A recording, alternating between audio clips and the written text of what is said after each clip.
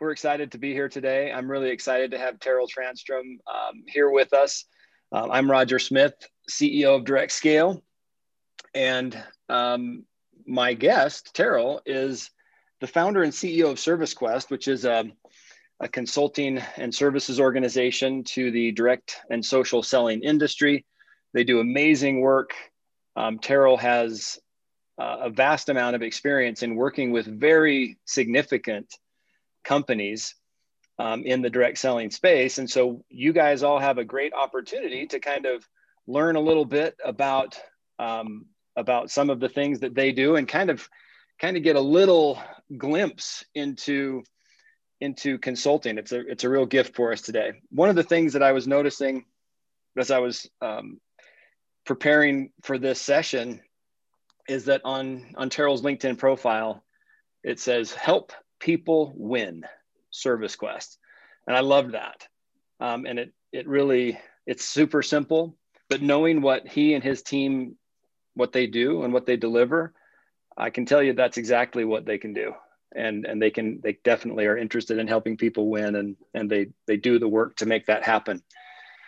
Our purpose at Direct Scale is lift, build, empower the one. Only a couple, maybe words longer than that one, but it really is it's the same thing. Our hearts are in this for the industry that we're in, helping to advance and improve the industry, expand it, and to help those individuals at our client companies, as well as their independent sellers or reps and customers, to elevate themselves, to have the very best chance of success and improving their life in the ways that they want to. So I think we're really aligned on that, Terrell, in terms of what our companies are trying to do and the why behind it. And so, that's just a good little starting point. Thanks, Roger. As I think about what you're saying as well, this is one thing that is common to all the clients that we serve, the ones that at least are growing, and particularly the ones that have become very influential through their size and their momentum, is that they realize and they build their enterprise around, I think, a single point of success, and that is the success of a consumer who uses a product, who decides that they like that product and they're going to buy that product again. And that makes it easy to attract any representative that wants to represent the business, because who doesn't want to have a business filled with customers that like and enjoy the products? And the companies that are doing extraordinarily well understand that. They get that. And they know that by doing well what they're doing, they're lifting each individual. They're providing that opportunity for them to win and to be lifted from where they are to the next level. Excellent. Well said. And that, that really is the unique element, or one of those unique aspects of the industry that I love. And it's been part of it since the very early days. I have a story that's close to my heart. My mother was actually an independent seller for a direct sales company years and years ago. She's a brilliant, wonderful woman, full-time mother, but also, trying to make ends meet as a single mom, and was able to do that in direct selling. And so as a young person, I saw that happening and kind of fell in love at that point, and have been an advocate ever since. So our topic today, Terrell, is unleashing growth accelerators for your company. You've got a ton of content on this. And so what we want to do today is maybe just give a little glimpse to our attendees, our friends and clients and prospective clients potentially, to give them a little insight into what that means from your perspective, and how they might start to consider that, and hopefully give them a few insights and things to think about. And then at the end of this session, we'll make an offer for them to reach out and get a free consultation from you and ServiceQuest about their business and how they might expand their opportunities there. So with that, I think that, I know that I mentioned this earlier, you've worked with a lot of really large companies over the years, and you've been part of some pretty amazing growth stories and the success of a lot of big companies. So congratulations for that. Thank you. It's also gives you great perspective. And I'm just curious, as you look at some of the direct selling giants that you've worked with over your career, what are some of the key strategies you recognize in each of those companies? And why don't you just kind of walk us through maybe a little bit of some of your observations there? Well, I appreciate that. It's a great question. It begins with the premise, Roger, that growth is the direct sales imperative.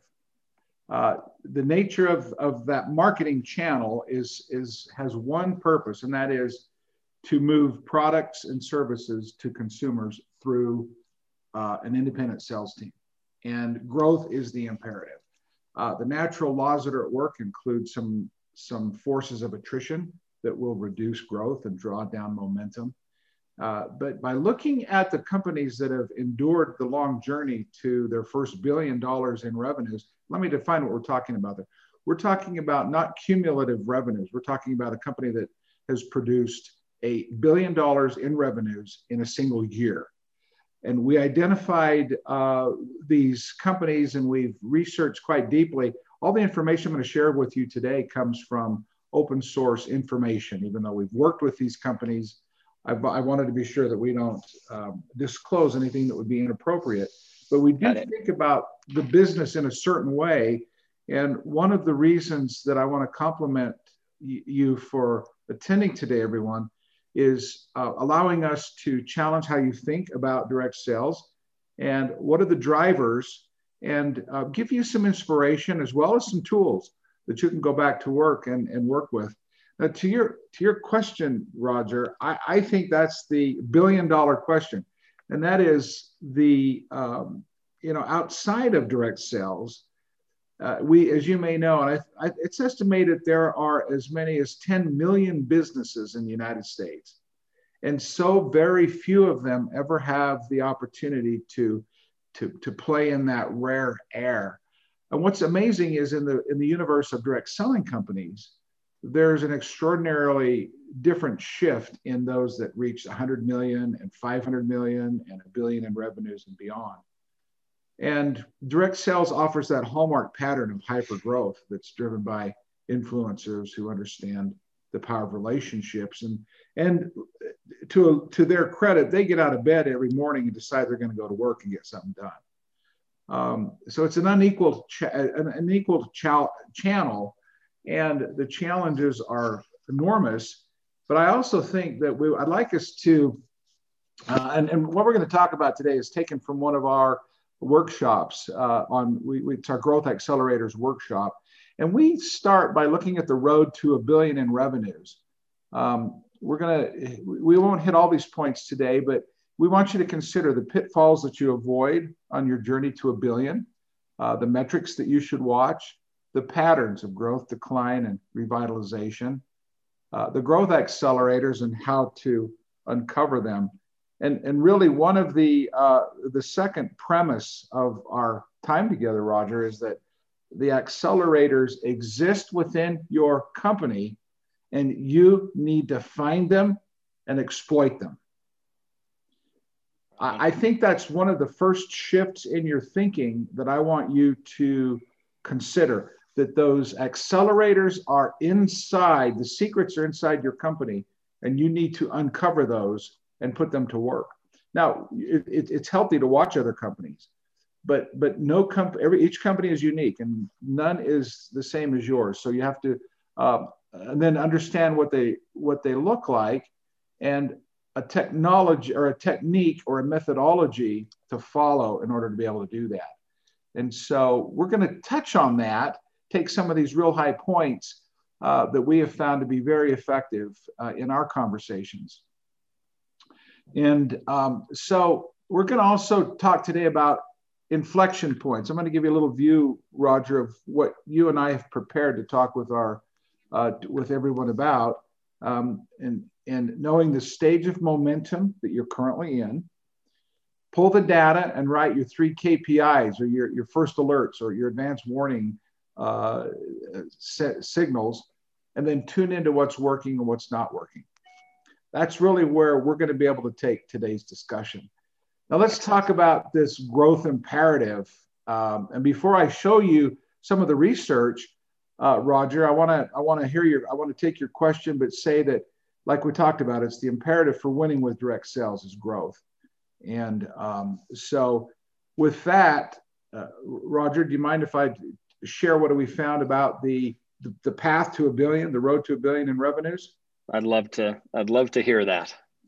There's roughly 25 direct sales companies that operate at or above $1 billion in annual revenues. And we looked at 12 of those. We picked a dozen for a variety of reasons. We wanted to look at the diversity of the product offerings and the leadership and the structures of their companies, yet find out what they have in common. And the first company that we put for you to consider is Avon. Good old Avon started in 1886, and in 86 years, they achieved their first $1 billion year.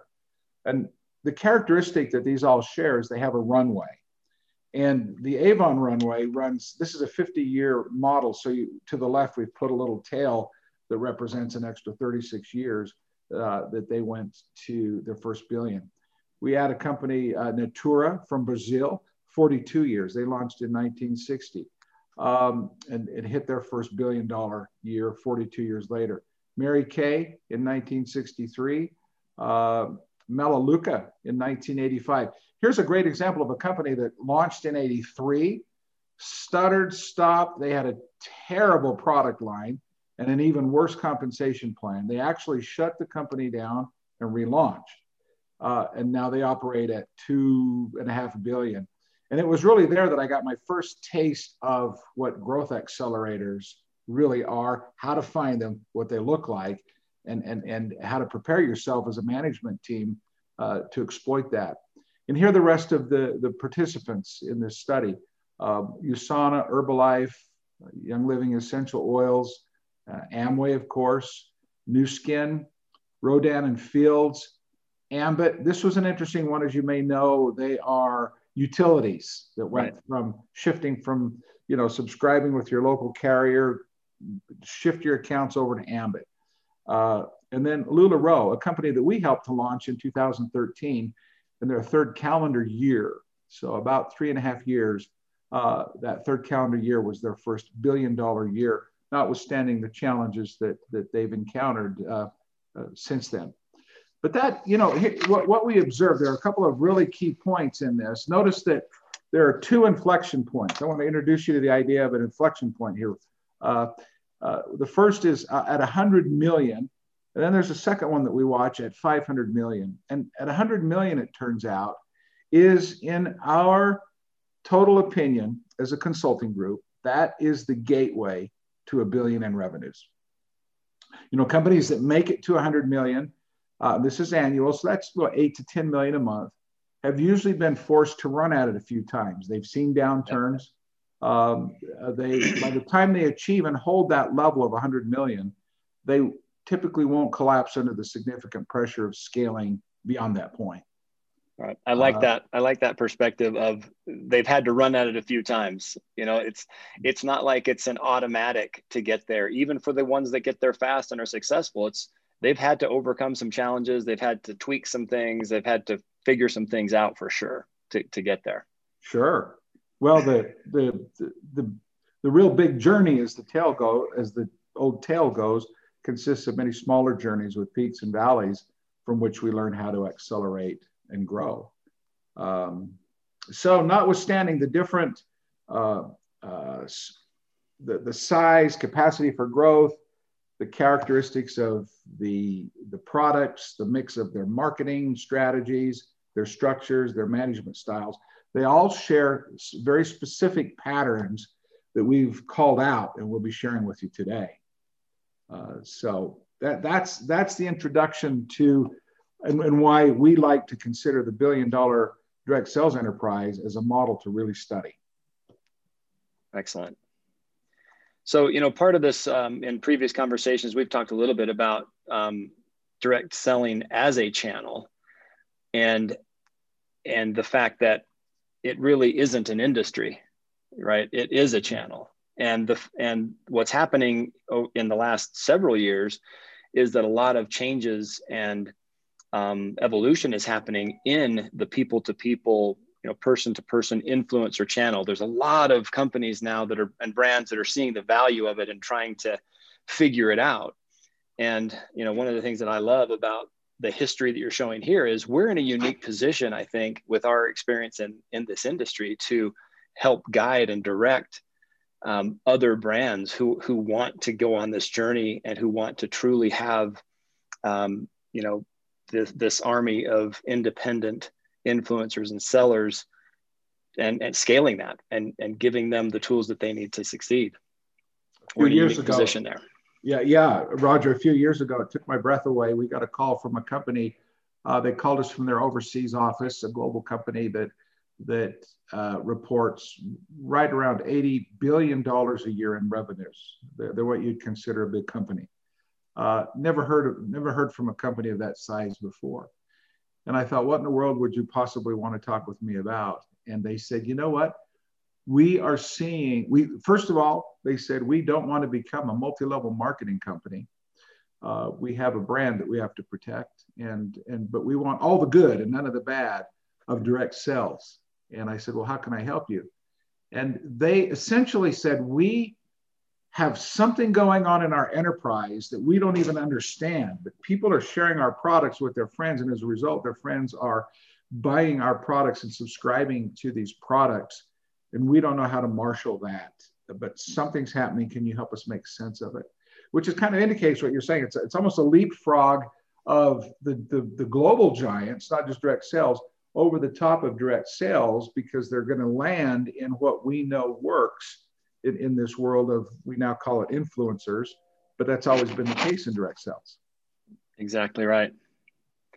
Well, should we kind of shift into, talking a little bit more about these growth accelerators and how to find them and exploit them? And I guess probably in kind of the context of the kind of the common key things that work in all of these disparate, billion-dollar journeys. Yeah, thank you for that point, because the common problems that arise at real similar stages in their development is part of what you want to look at.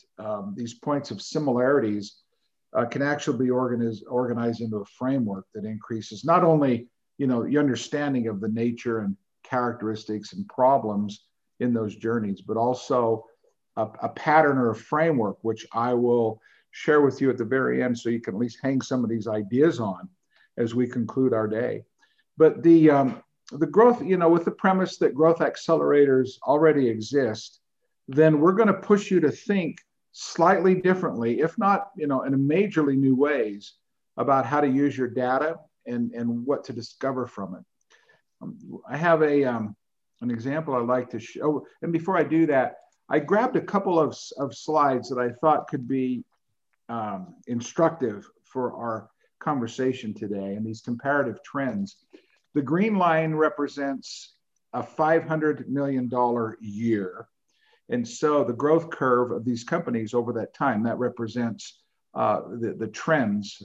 Roughly, these are anywhere from a 6-year-old company at the time that I pulled this data on LuLaRoe to Rodan and Fields, who launched 14 years ago, Scentsy, a 16-year-old, 31 Gifts, 16-year-old company.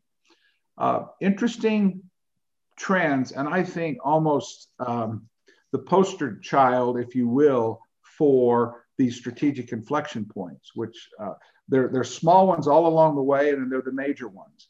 And so you're going to see this concept arise. Now, interestingly, we contrast that with some of the legacy companies that have certainly encountered their inflection points along the way. But one thing that they all do consistently is they continue to grow. And regardless of if they're in a downturn, we're going to show you what it is they do when they encounter those downturns or when they see them coming.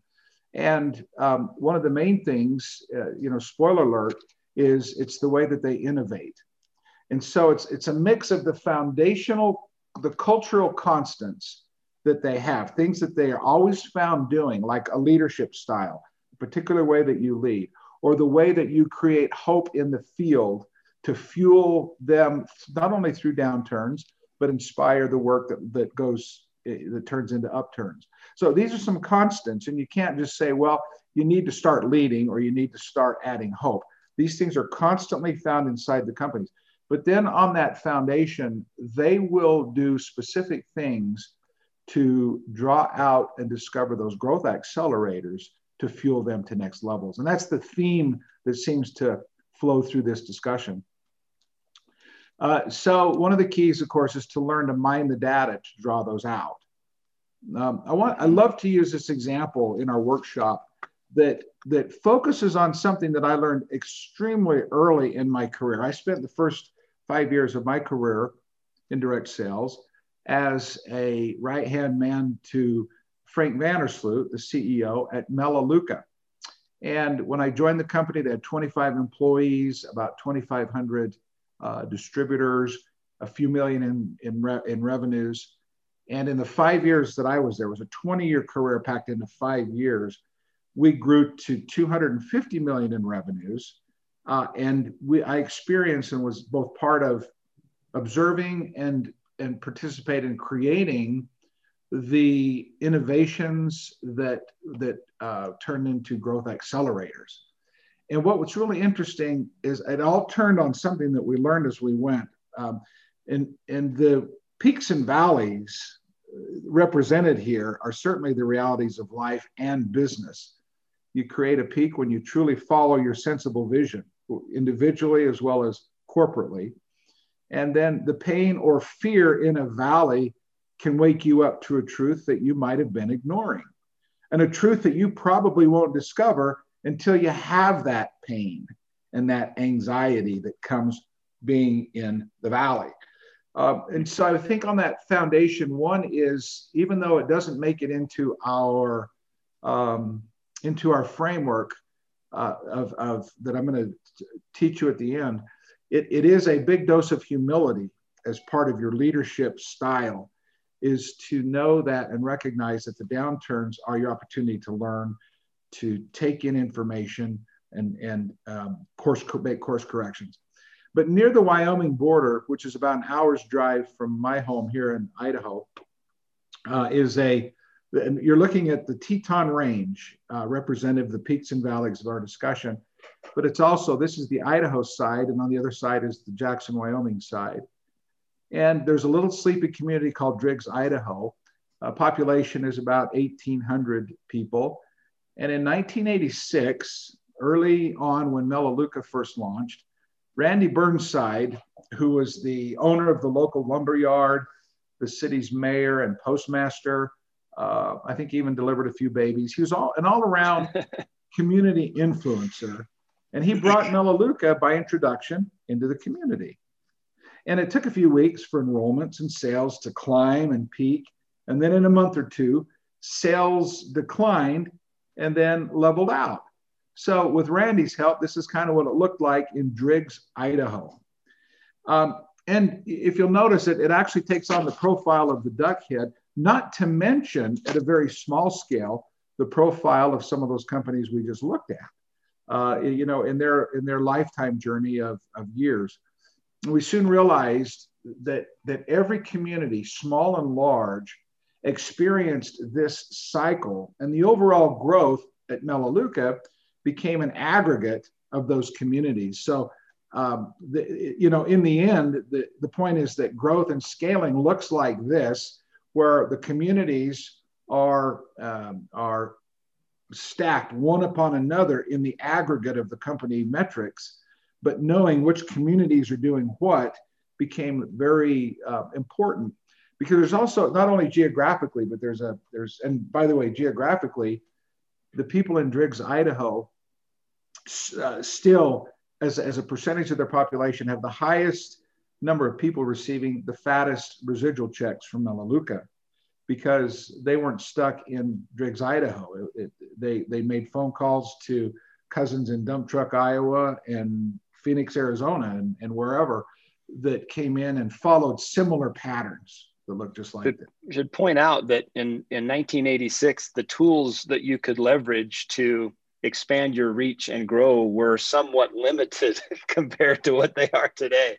So, right. To me, it makes me think that, if that can happen then, imagine what we ought to be able to do now if we've got a great product and if we've got the right people working to grow that business. It ought to be able to go fast. Well, and a real encouraging thought behind that is that you're recognizing that technology is a macro growth accelerator. Just technology trends in general, moving from phones and faxes to much more of the tools that we have today. And yet the fundamentals are still there. You have to understand what sparks not only geographic growth, but then you get down more into the demographics, the people you associate with. Maybe the guys that shop at the lumber yard were some of the first to get brought in because of Randy Burnside. That's where he spent his time, and that's where the guys elbowed up to the counter and drank their coffee. People are people, and that's part of one of the real fundamentals, and taking good care of them is the key.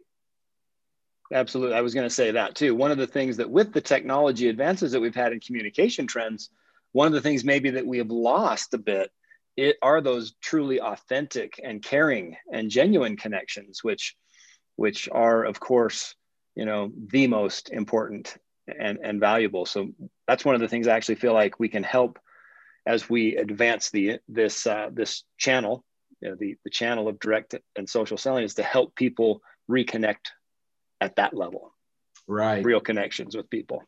And I think our circumstances are such nationally and globally that the world is hungry for connection and relief from isolation. And naturally, we respect those boundaries, but at the same time, genuine care and service to others is the gateway into making the connections that need to be made. Well said. All right. Well, hey, let's dig in a little bit more. I love that example, by the way. Great. Well, thank you. I think so. What's the best way to begin to recognize these inflection points? I think that where you've brought us, Roger, is to ask that question. And I would say there are three steps that I'm going to introduce you to. At the end of our conversation, I want to workshop this with you just a little bit. Get your pens out and your papers handy, and we'll come back to that in a moment. And then in between that, I want to give you some instruction that will kind of burn this more deeply into the way you think. But first of all, you need to know, I would say start by understanding the stage of momentum that you're currently in. As we know we're going to come back to this in a second. All right, the stage of momentum that you are in. These are the stages of momentum in direct sales. You've heard the concept of the flywheel made popular by business author Jim Collins, how to set something into motion. One of the natural laws there is that an object not in motion doesn't go into motion until it's acted upon. And so those basic physical laws are at work. And you launch by flywheel, put muscle and hard work into getting the wheel turning, and then its momentum begins to carry the work that's being done, and then you simply keep it in motion. There is a point, because forces are at work that cause it to begin to level out, and I want to illustrate that with this quick look at the model that shows the trajectory of how business is being conducted, and that's working, and that's successful, and it's getting results. And it's also a trajectory of the Driggs, Idaho story that I just told you. But along the way, the environmental factors begin to change and increase pressure on the business. They may not be seen, but they may be things like technology, the economy, a pandemic, market trends, or just the competitive landscape. And eventually you reach the strategic inflection point. So when we talk about this, just from your high school algebra class or geometry class. I guess it's calculus, but you remember that point of a strategic inflection where business as usual really is no longer an option. It's the crucial point where leadership must kick in. I'm not saying learn to be a leader. I'm saying this is when leadership really kicks in. And the goal it's what got us here won't necessarily get us there. Right? There it is. There it is. And that is always the thing that's the little mantra that an executive needs to remember. But it's so empowering to take these simple concepts and build them into your awareness in management. And one of the goals is to anticipate that inflection point and other inflection points and not overreact, and then correctly respond in a changing environment. However you get there, it's the perfect opportunity to provide leadership. Right in this little zone, right here, is where the real leaders step up. So that right there is one of the,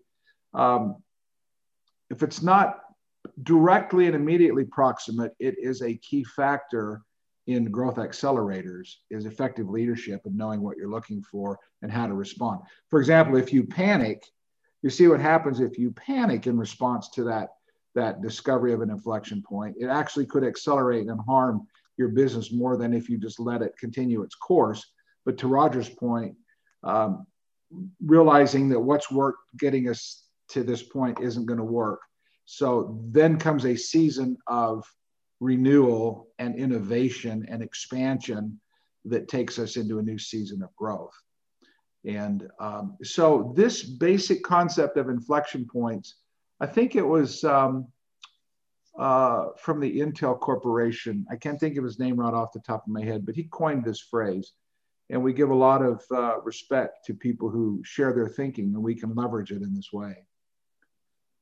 So once you have that in mind, then the first step, number one, would be to know the stage of momentum that you're currently in and the impact of not taking action. And this step requires that you study specific data, Roger. Let's talk about that for a minute.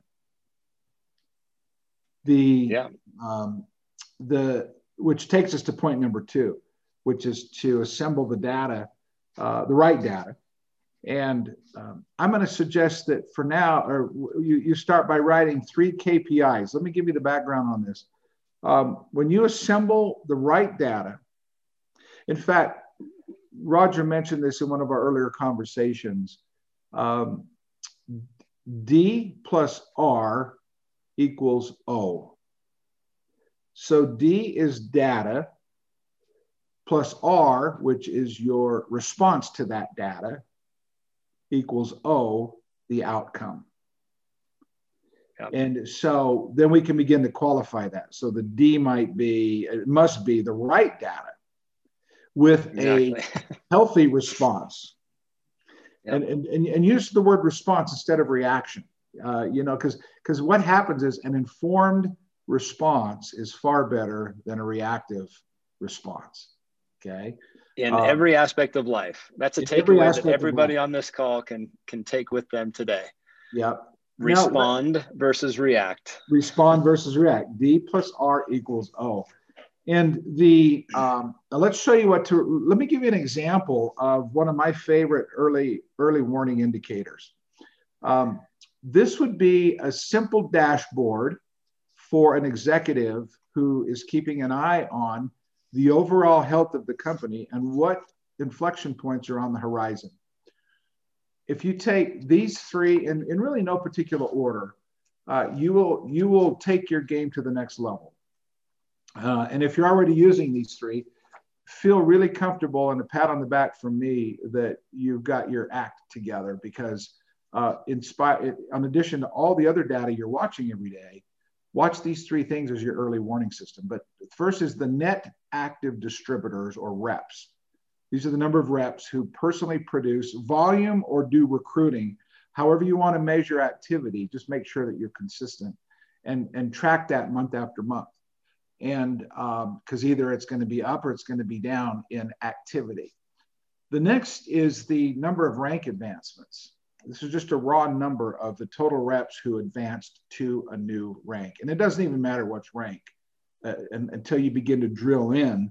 And so, you know, new rank advancements to the first level of rank that exceeds what you've ever seen in the past, that's a good sign of what's on the horizon. We're seeing a real uptick in brand new people coming in and going to their first rank. Then the next thing you do is drill over into the organization that's leading that kind of, the field organization that's leading that kind of growth. And that will tell you so much, which will lead to a suggestion here in a moment. And then your third KPI is your net promoter score. Believe it or not, this is one of my personal favorites because much of the work I do is in customer service anyway. But this is that question that you get after you've had a transaction somewhere and they say, would you take a 1 minute or a 1 question survey? And you say, okay, fine. And it's based on the experience or based on this product, how likely are you to recommend our company or this product to a friend? And it indicates, yeah, go ahead, Roger. Yeah, I was just going to say, our attendees could Google that, and there's a lot of great information on it. And what you find is the way you calculate that, it's not a normal scale that you kind of look of, you know, like if you look from not satisfactory to satisfactory. This is, it breaks it down into either promoters or detractors. And to get promoters, you've got to be clear up on the, you know, I'm like 8, 9, or 10 likely to talk about this or share this with a friend or recommend this company or this product to a friend. Everything below that, you have kind of a middle of the range that may not say or do anything, but most of the belows that are considered detractors in this net promoter score model.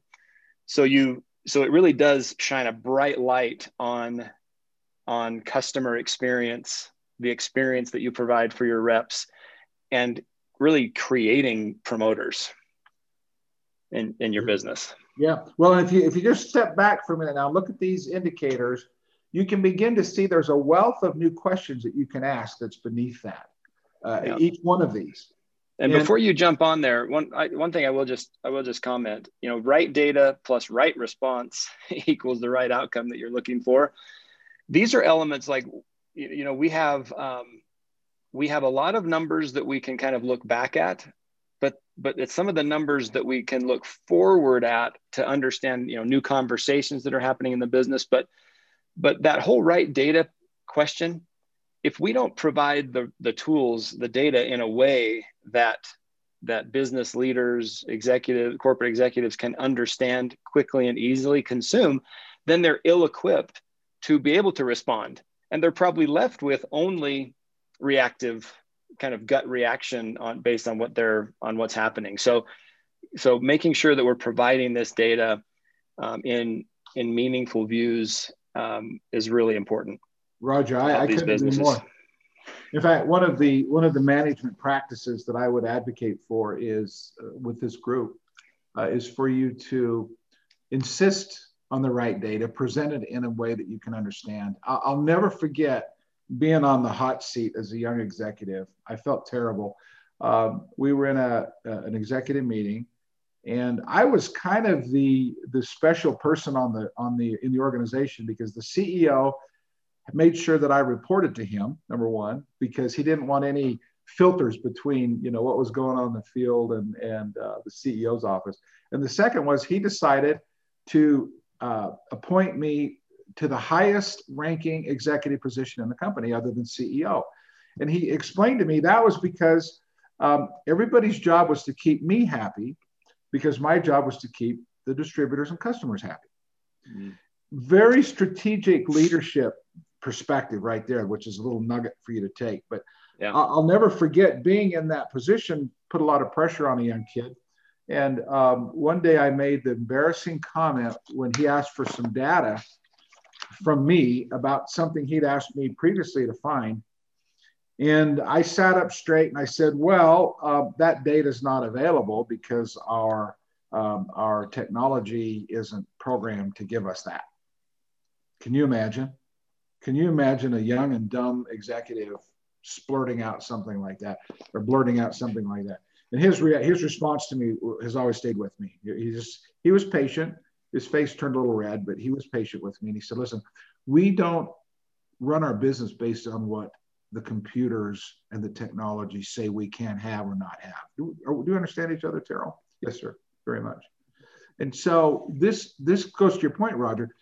Be clear on what you need, and then be tenacious. Get after. You can be nice about it, but this is a real hallmark of a great provider, whether you have it internally or external services, that you partner with them and let them know what you want. And this is part of this discussion, is to help you to focus in on what you really should be asking for.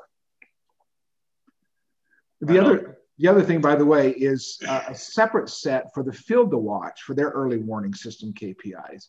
Yeah, and this is the stuff that these are kind of the leading indicators, whereas those other ones are letting execs know what's happening. These are the drivers for those elements, right? At the field level. Yeah, exactly. And the real simple equation is, take a look at your ordering. You know, the question ultimately is the percentage of all who are in my organization, how many of them are active or at least placing a minimum order. Variations on that would include auto ships and so forth, and how many new auto ships. And so there's those questions related to orders. There's certainly the question about sponsoring. Of all the people in my organization, what percentage are sponsoring? And then you would be asking as well, how does that compare with the company? As compared with what? Are we up or down over, in our organization versus the overall trends? But start with these basic questions, and then advancements. This is the one I really like as an indicator of health. And that's, how many advancements do I have on my team? How many people are advancing?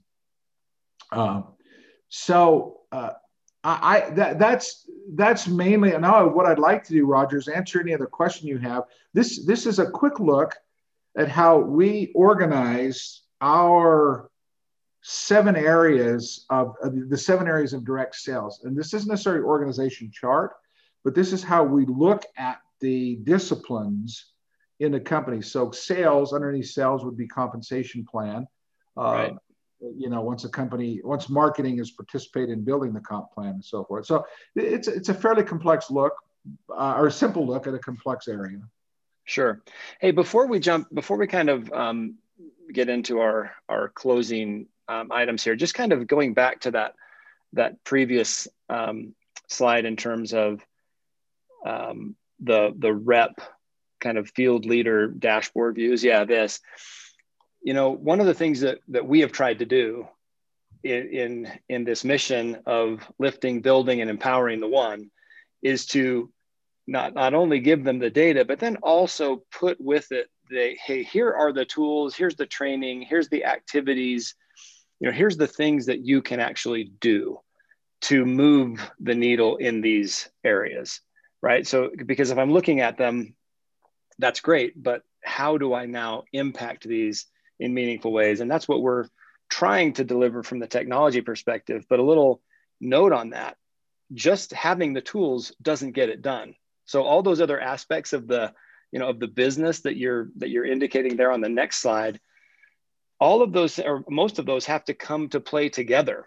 Like, you've got to have marketing delivering good assets to share, right? You have to have good campaigns. You have to have, you got to have a good product story too. So hopefully operations is bringing out, some really good products. And you've got to have all of these things kind of working in concert to be a successful network marketing organization. Well, you do. And Roger, that takes us back to the beginning of our conversation, which is what do the billion-dollar companies do consistently among all of themselves, which brings us back out at a kind of a 30,000-foot look at your business and the opportunities for not only understanding what's going on in each of these key areas, particularly we've been talking about sales and growth, but how everything contributes to that, which then identifies areas that we can begin to innovate. And then we bring to bear our leadership.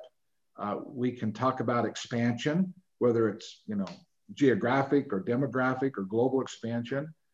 There's a real key concept that we introduced at a different point in our discussion, which is alignment. Aligning, because alignment will result in a much more effective, consistent output. as well, when you've aligned your vision with the needs and the wants of the field, with the way that you run your operation, and then simplify through systems and processes. And then the last part of this general framework includes hope, making sure that you're always advancing hope as part of your culture. And there are ways to do that very effectively. Oh, go ahead, please. I think that's one of the unique aspects of this channel, and mm-hmm. the experience that we can bring to the party. It isn't just about having a lot of influence. It isn't just about, I've got a ton of followers, or, look at my blog and I've got the ability to share something out, but it's the authentic nature of that message. And it is a message of, I think, connection and hope. And I really love that you include that in your framework. Yeah, I think it's really important, and a differentiator for this space that we can bring to the rest of influencer and affiliate kind of selling.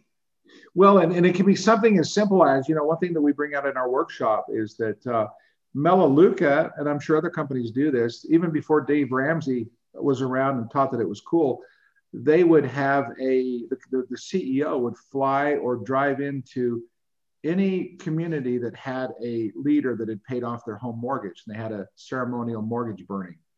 And not only then does it benefit that person, to work toward that, but all the people who are watching and observing that what I'm doing here, I'm on the right track, and I just need to keep doing what the formula calls for.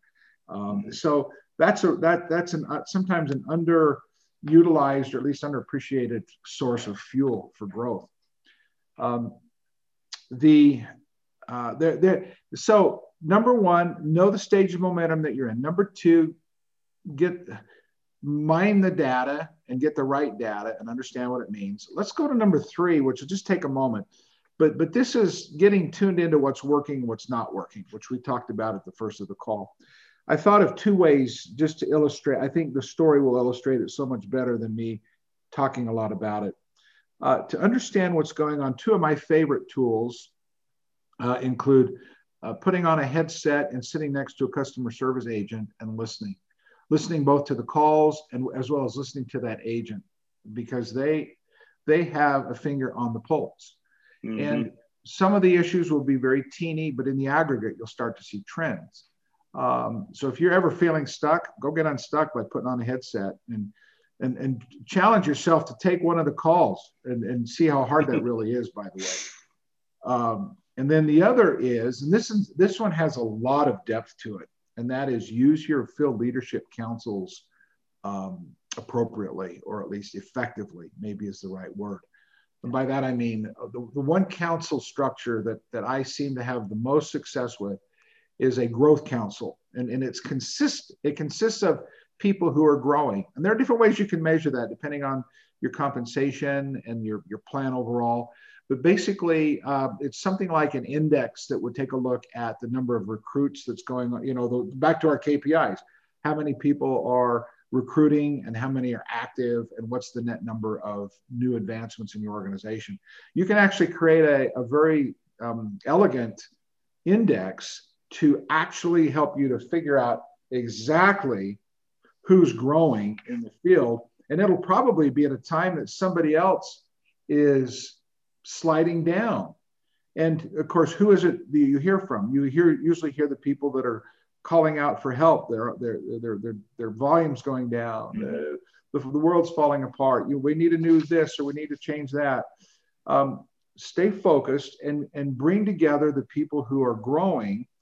And because if you think about that inflection point, if you're understanding those that while the company's in a downturn, they're coming up, find out what they're doing, because they're going to give you some real clues about the new growth opportunities that are right in front of you. I love that. So Roger, if I could, let me issue a little bit of a challenge to maybe some workshopping here for just a moment. Would that be okay? Yeah, please. So with your pen and paper, write down where your company is in the momentum stages today.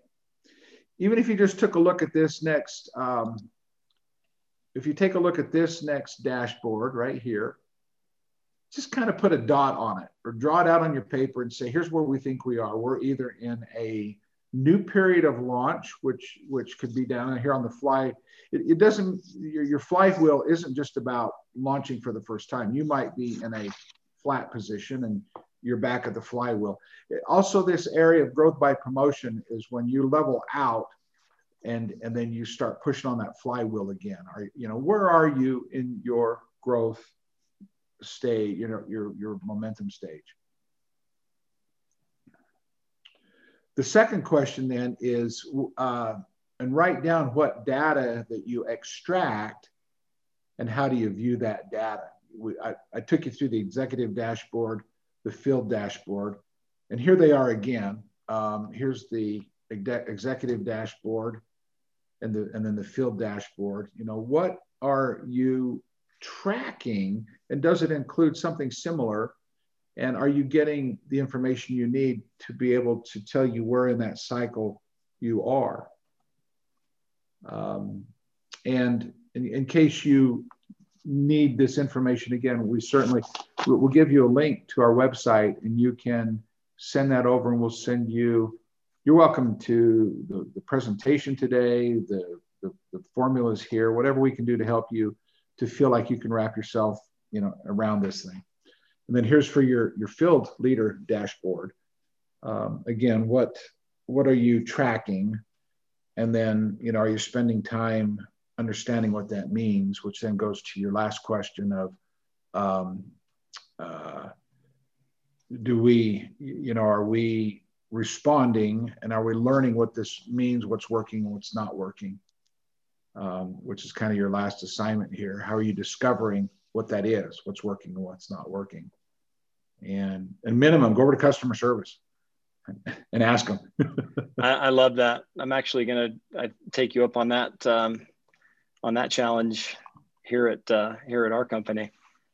Watch for our Roger and I are going to do another presentation on data and check in often over at ServiceQuest. We'll let you know. We do public and private growth accelerator workshops. Each has different advantages. And watch for our next one. Definitely go to our website, which would be right here, servicequest.com/unleash. And this, I hesitated to even introduce this to you, especially not at the beginning, but this captures the growth framework that comprise these 7 pillars that we dive deeply into. Understand what's going on. That's your data. Innovate. There's a discipline around innovation. Lead in a certain way. Expansion is a key to accelerating growth. Alignment, simplification, and hope. I do hope that you have found this helpful. Roger, I'll hand it back to you and you can take us home. Okay. Thank you so much, Terrell, and Alex, who's been a quiet participant behind the scenes, helping to respond to questions that we've had. And she's done a great job of fielding those. And our team here at DirectScale, Scott and Danny, who've been really great in helping us put this together. We'll look forward to more conversations. But yeah, in the meantime, please reach out to ServiceQuest, understand how they might help you in growing your business and understanding where you're at a little bit better and getting into the place of momentum where you want to be. And if you find yourself